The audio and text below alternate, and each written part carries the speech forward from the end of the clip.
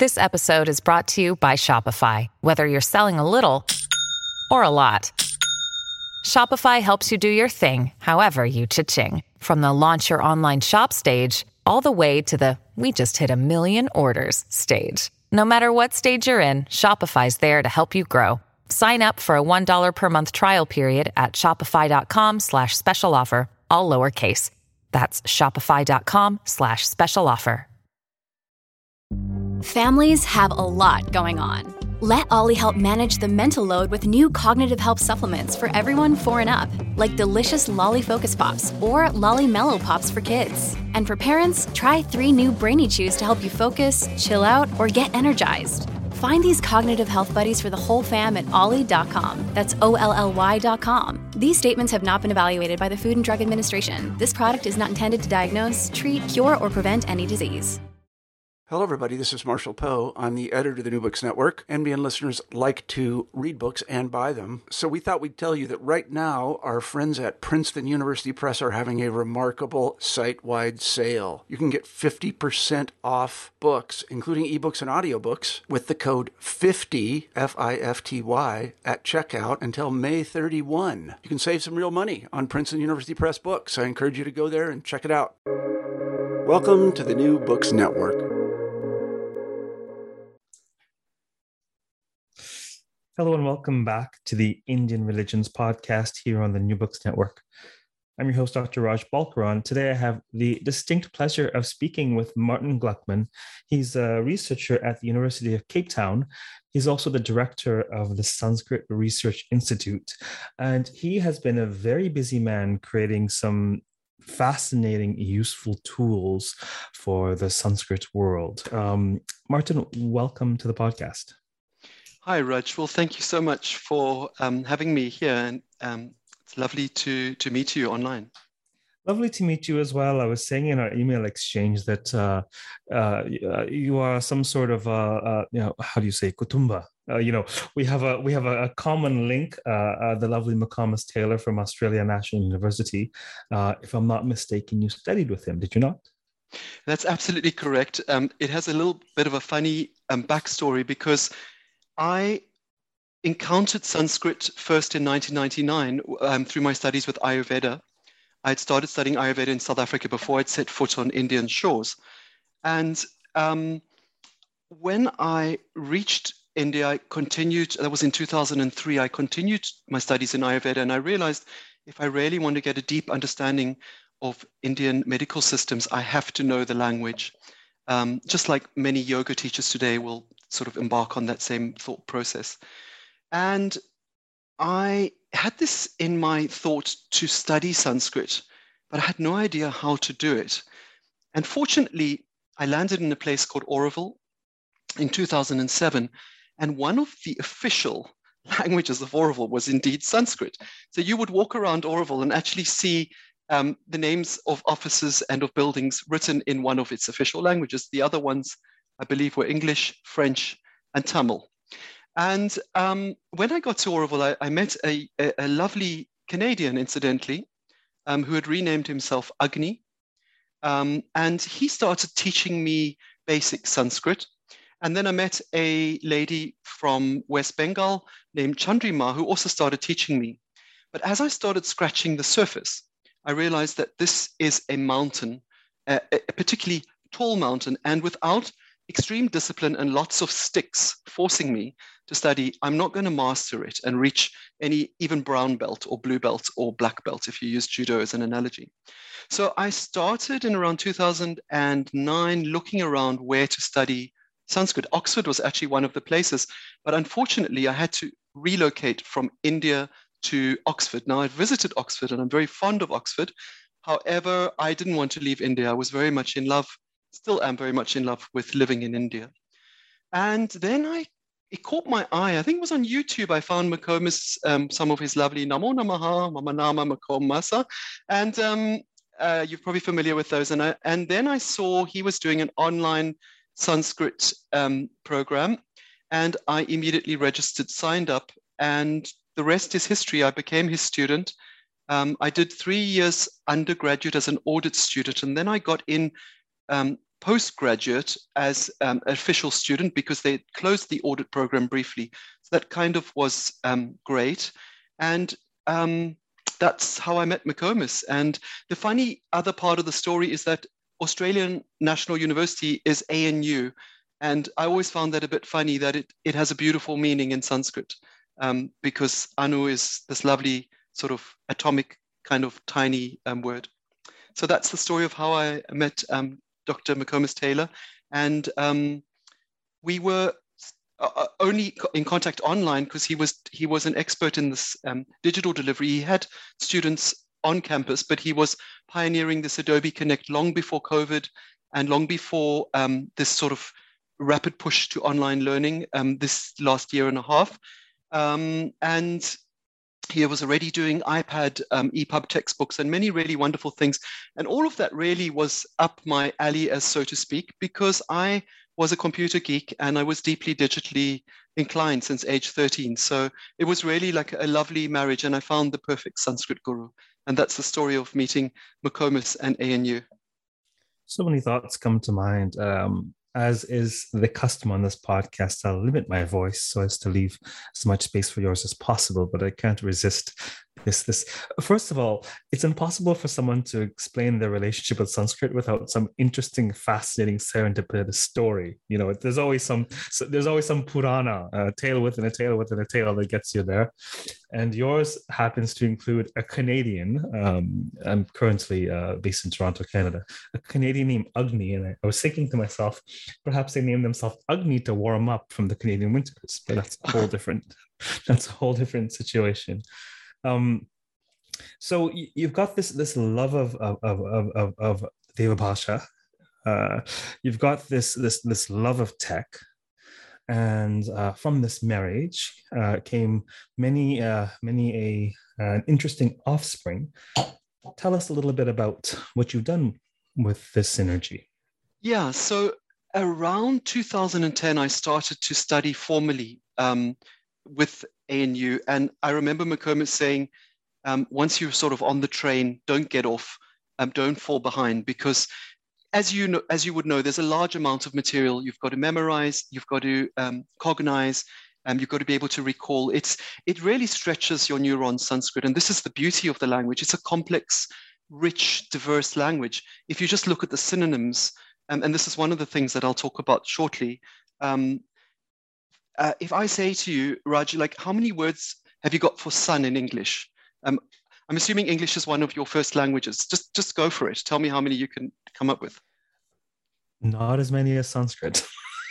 Yeah, so let's try. Sun, helio, but that's kind of from Greek, and solar, and that's about it. Well, I think I'm going to look it up, but it was more than 250 in Sanskrit for sun, basically, when we created a synonym tool. So a lot of these sort of uniquenesses of the language were triggers for my marriage with technology and Sanskrit. And one of the first things I did, McComas had this very famous little book. You might have heard about it, called the Little Red Book. Now, this was a little red book. If I'm not mistaken, I think it was also Mao Zedong who had a Little Red Book. And I always found that beautifully hilarious because McComas had this link to China and Chinese. One of the, I think it was Mandarin that he had studied, if I'm not mistaken. And one of the things when you enrolled with him is you got this little red book in the post, which came, and it was basically tattered within 6 months because you were referencing it so much. And what I did first was I made like a digital, just using Google Sites. The beauty of being in Oroville is we always had volunteers, and we had people that wanted to help. And from day one of sort of creating these projects, I always had people that were here that had skills, they had time, and they wanted to do something useful. And this has really been the great base of the work that I've done. So the Little Red Book was the first work, and I just innocently shared that with the students, and it was well received. And McComas is now also recommending that digital Little Red Book. And the second thing that happened, and this is all preceding the dictionary, that is maybe we'll come to a little bit later. The second thing I did was I realized, like, actually it was funny. A bit of a funny story once again. I went to the World Sanskrit Book Fair. I don't know if you've ever heard of that, but I think it was the first World Sanskrit Book Fair. It was in Bangalore, and it was also just when I was starting my studies around 2011. I was in the first year or second year at ANU, possibly my first year. And I saw a whole lot of people creating keyboards for typing Sanskrit, and they went like like instead of QWERTY. And then there was another option doing it another way. And I looked at all of these and I thought, well, hang on, why not? You've already got this neural map in your mind of the QWERTY keyboard. Why not make it that you can touch type Sanskrit on your QWERTY keyboard? So the second thing I did was a project called Sanskrit Writer. It's just very non-imaginatively named, but it tells you what it does. And it allows you to touch type Sanskrit. So I would sit in the classes and I would type words in Devanagari or in transliteration much faster than anyone else could type. And people would say like, hey, what are you doing? And I was dog fooding in the software industry where I was using up my own software. And then that went into release that's called Sanskrit Writer. So a lot of the things were just solving problems as they came my way and saying like, what is a better way to do this? And about the third thing that I did was the dictionary. And the dictionary, of course, there's great efforts in lexicons of Sanskrit, as you probably know, Apte and Monier-Williams, and so many other dictionaries that preceded them also that were compiled into these sort of English to Sanskrit dictionaries, and many in German and French and Russian. But what we did is I wanted to kind of make it easier and also combine many dictionaries into one, make them what's sort of called a meta dictionary. And that's exactly what we did. And there was a lovely lady called Devi Priya in our office at the time, who was a brilliant programmer in PHP. And we just started to make this dictionary. We got the public domain data from the University of Cologne. Wonderful work done by people like Thomas Melton and many other scholars. Peter Scharf had been part of that. And we just started to prepare the data and then create these meta dictionaries. Now, once again, I started using it during my studies and it really helped. And there were obviously walls that I hit. Like I wasn't happy that you couldn't look up inflected forms easily. Even though Gerard Hewitt had made tools to do that, it wasn't a dictionary. And so we built in everything. We put in an Ayurvedic medical dictionary. We put in a grammatical dictionary, Abhyankas, you're probably familiar with that one. So there's still there's a waiting list of further data. We're adding Albrecht, and there's a long waiting list because we've got multiple pipelines, multiple projects. We can't move always as fast as we would like to. But basically, the idea with that dictionary is as soon as we find data to put it in, and then rank the data in terms of relevance. So it's kind of like a meta dictionary. So those were three of the projects. And as we started doing more projects, it opened up the need to do more and more things. So we started adding resources, like we were using McDonald's grammar, and then we just made a digital McDonald's grammar, basically. All the information was already in the public domain, but it wasn't searchable. So that power of being able to sort of search at your fingertips, the same with the little red book. You were always referencing, but you couldn't type and search. You had to sort of look it up. And those 10, 15, 20 seconds of paging through and looking up, they obviously take time. It's the same with looking up in a print dictionary versus an online dictionary. It's always going to be quicker in an online dictionary. And those minutes already, when you every minute is kind of precious today. You're pulled in so many directions. We aren't the Purohits sitting around being supported by the kings anymore. Like in Melkote 3 generations ago, everyone got a stipend from the king and they just, did their things. And of course, when the king was replaced by a democratic India, those stipends, you had to, go and get a degree, a PhD, and then go and look for grants like most researchers do. It was no longer on autopilot. So there was a big change. But yeah, so those were some of the things. I'll talk more about how we sort of expanded and did more things. But it was kind of like as my journey with Sanskrit and my marriage to Sanskrit, because it is kind of a marriage, you actually, it becomes a husband or a wife, the language. That's the sort of level of commitment and intimacy that it requires. But as my journey unfolded and a team grew around the work in Auroville, this incredible team through the gift economy, more ideas came. And shortly after building the dictionary, we had Monier-Williams, Apte, and I think MacDonald, and then we added the MacDonald Vedic. So it wasn't just giving you, because most likely that the meanings changed over the Vedic and the Middle and the Classical Sanskrit. There's kind of three strata happening. So a word like asura might have been very positive in the Vedic, but became quite negative in the Classical. And many such words had those changed. A word like soma was very common in the Vedic, but it lost favor in the Classical. No one, almost, except for when you're attending a yajna, but no one's really talking much about soma in India. But if you look in our word frequency tool, you'll see that soma was a big deal. It was sort of top of the pops BC in India, in the Vedic 1500, 500 BC and so forth. So one of the things we did next was we did a synonym tool. And the whole thing and my whole approach was like this. If someone's already done it well, don't do it, basically. Just move on.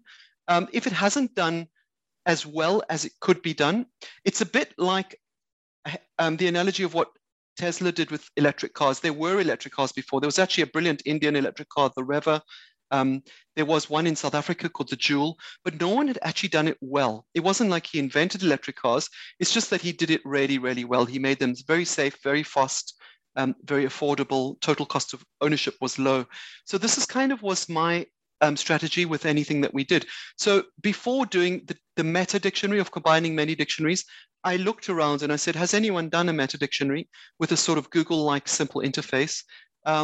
Answer was no. So then I said, okay, it's obviously hundreds or thousands of hours of commitment of many people working on it. And it was managing many different teams in different time zones because we have remote volunteers and we have people on campus in Oroville, basically. So the one that was quite exciting, it came, I think, around 2011, was a a synonym tool for Sanskrit. So you can actually go into the dictionary and you'll see you can put an English word like sun in the dictionary, and you can click on that word across languages. It's a bit cryptic. The idea there was to look at the synonyms in Sanskrit and then look at it in 103 languages.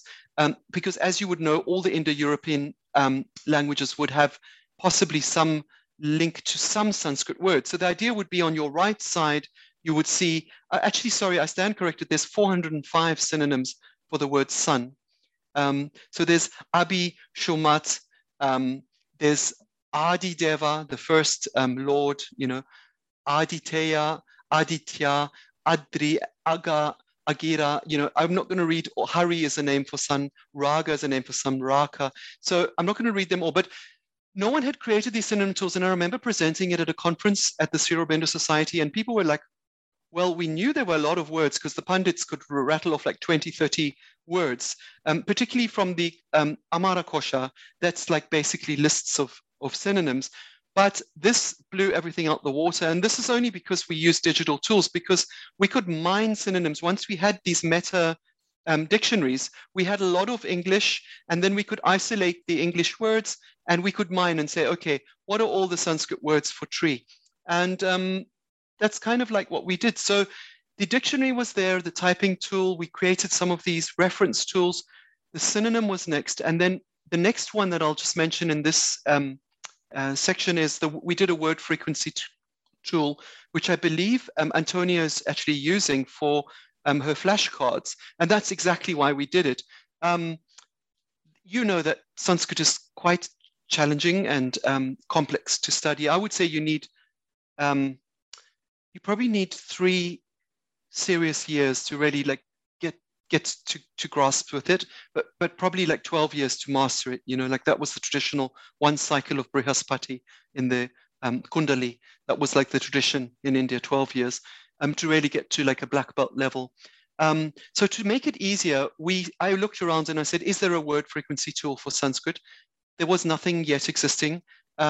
If there had been, we wouldn't have done it. And then what we did is we took the incredible work of Oliver Helvig. He had tagged millions of Sanskrit words in the digital corpus of Sanskrit. He had actually done it solo. I think he deserves an award for that incredible effort. It wasn't like he had teams of people doing it. And I think it's got up to about 3 million. It was around 2 million when we imported the data.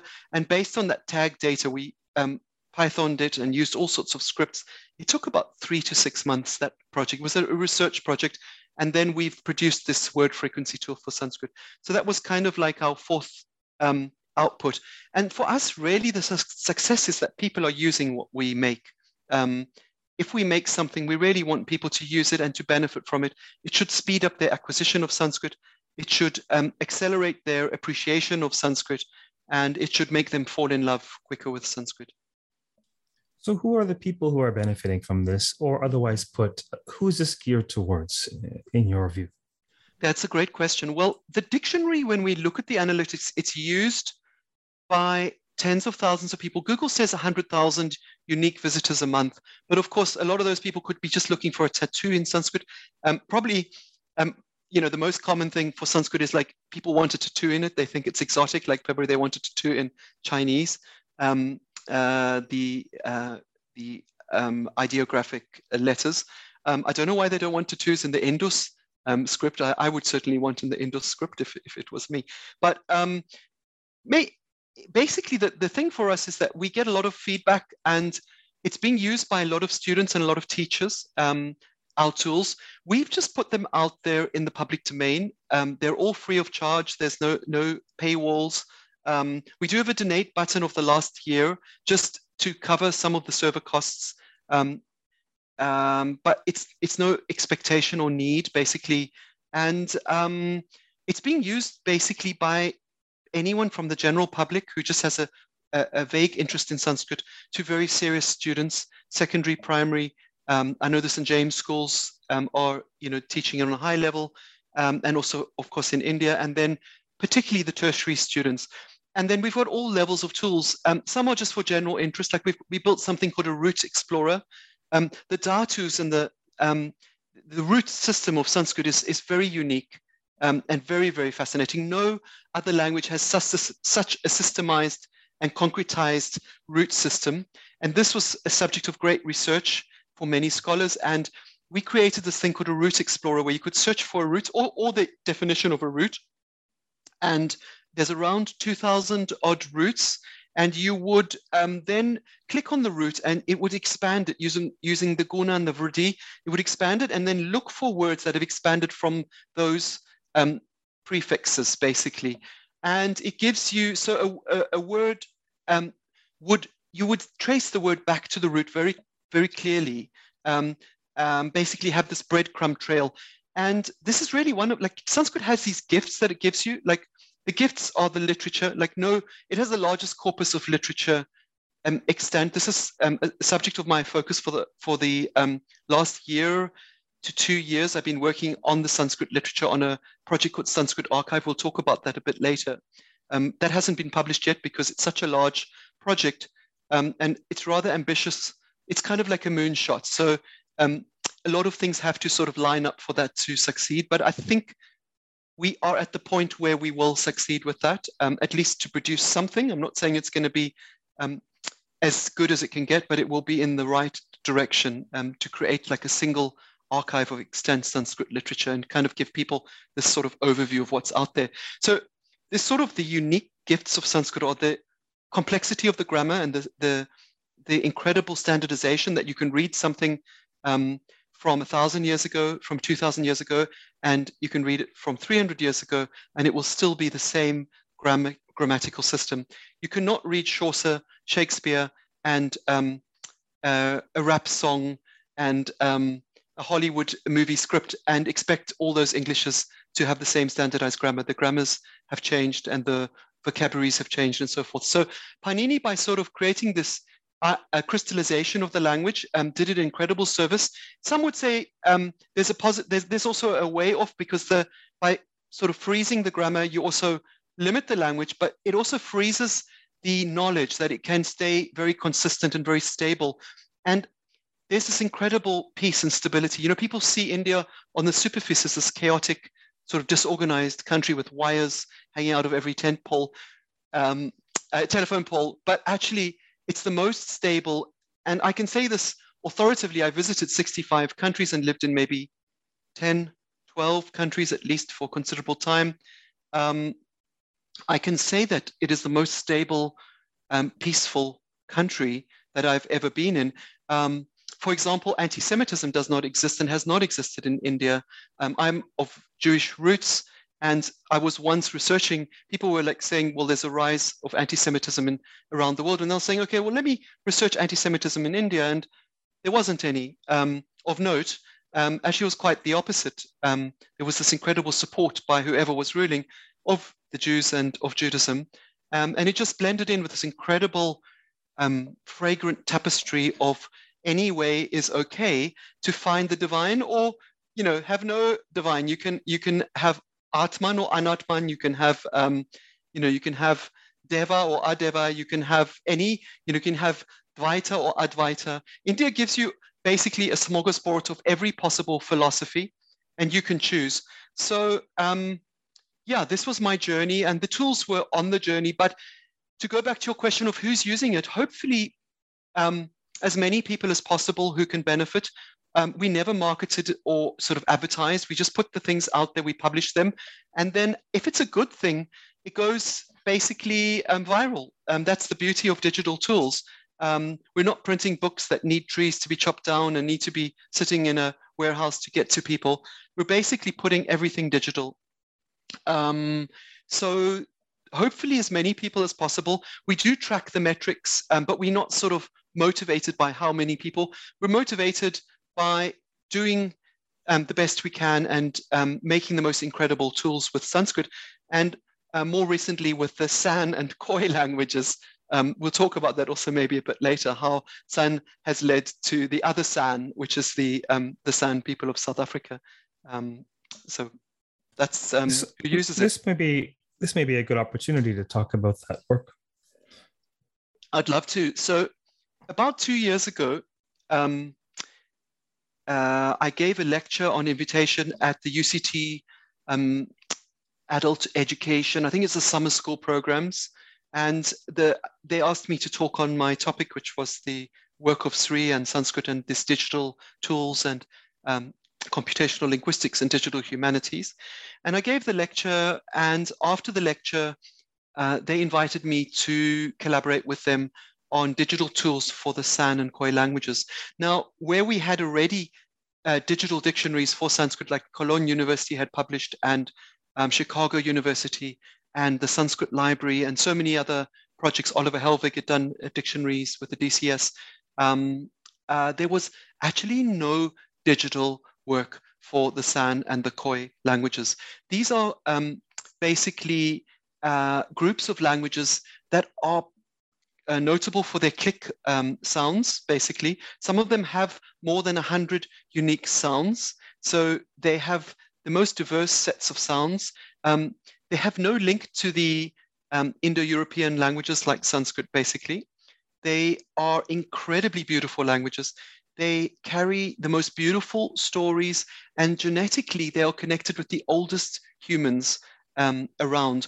All humans on Earth have come ex-Africa. We've all come out of Africa. This has happened through two migrations. One went up through the Nile Valley, and then one went across the Horn of Africa and then went into the Arabian Peninsula. And obviously these cultures were foragers. We did not have agriculture. We did not have domestic animals. So going from this very developed Sanskritic world of, if you read the Charaka Samhita, I remember the University of Vienna had this beautiful project. I think it was with Dagmar Mujastik also. And they were showing how there was incredible diversity of, hundreds of fruits were used and different woods for different treatments and therapies, and then different practices you would do for entertaining guests. So everything was so well documented in the manuscriptic tradition.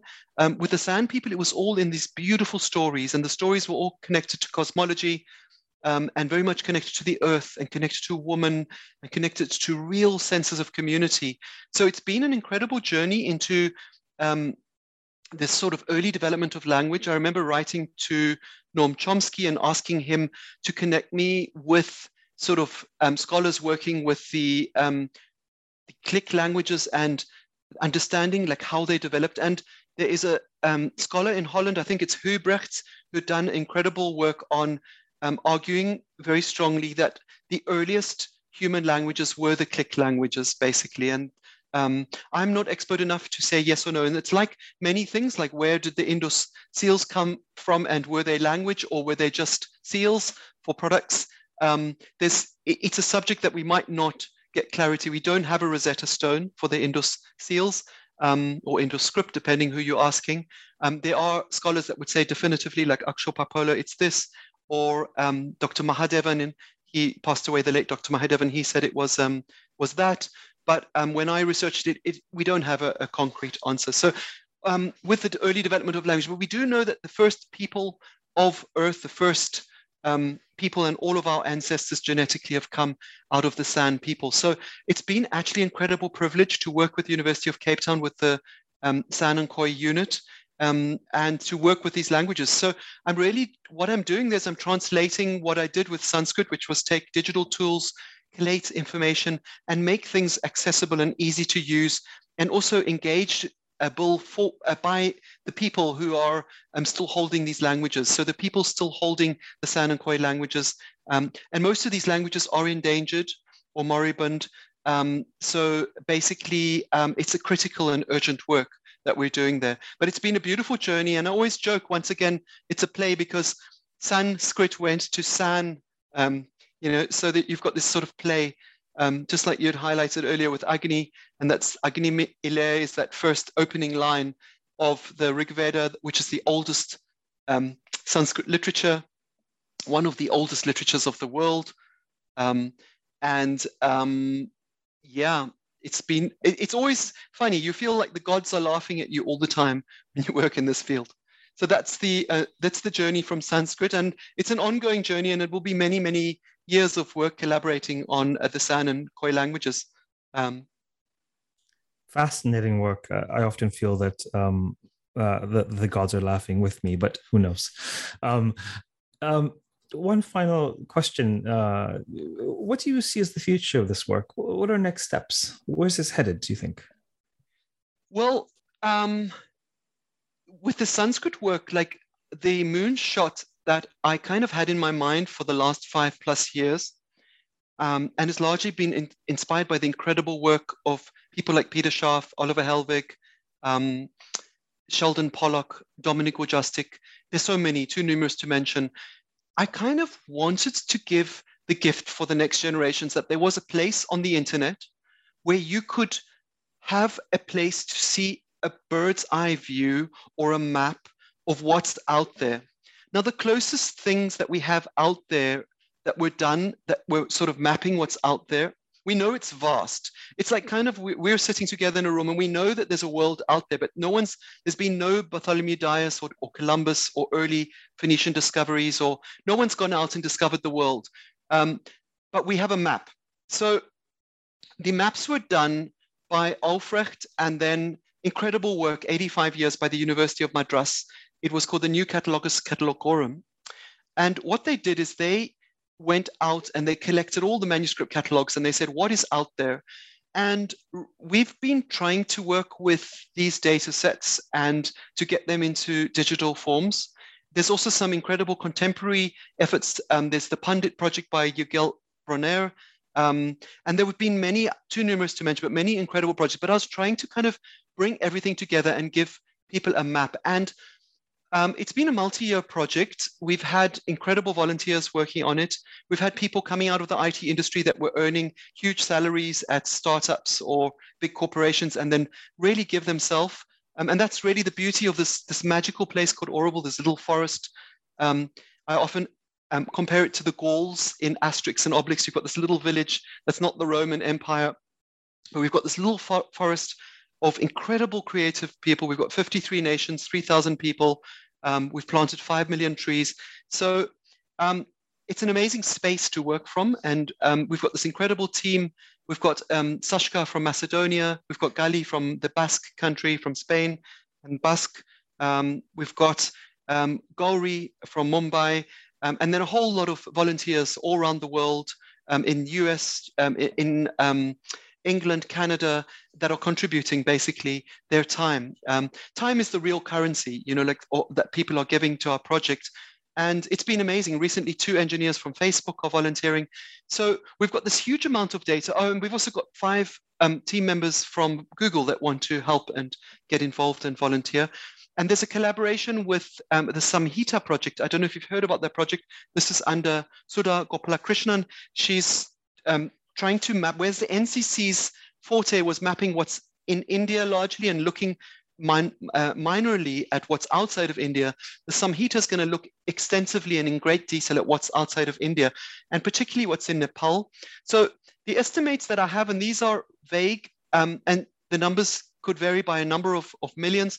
We've roughly got around 10 million manuscripts inside of India.